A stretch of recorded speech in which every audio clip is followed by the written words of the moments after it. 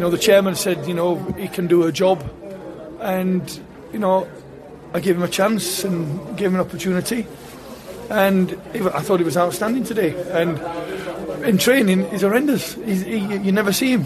He's always losing the ball, always not really involved, and sometimes I'll have to look at my own philosophy now, because, like I said, I thought we played a lot better today, but I think we battled, and that's what won. And the last couple of games we've conceded goals through our mistakes. I asked them to stop making them mistakes, and we did today. And when you don't make mistakes, you look rides, and when you make mistakes, your luck goes against you, and that's what's been happening in games recently.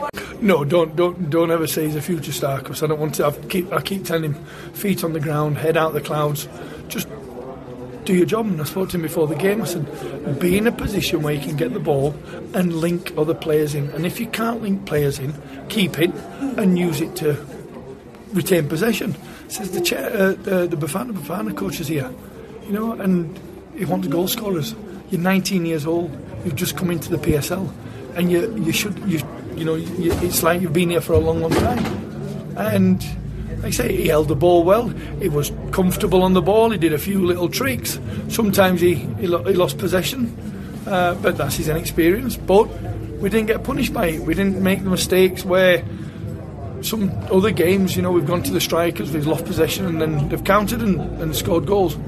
So it's a work in progress with him. It's a work in progress. I'm now working with the MDC players every week, if possible, because we've got some good players. And if that doesn't invigorate their passion to work harder and be better and force themselves into this first team squad,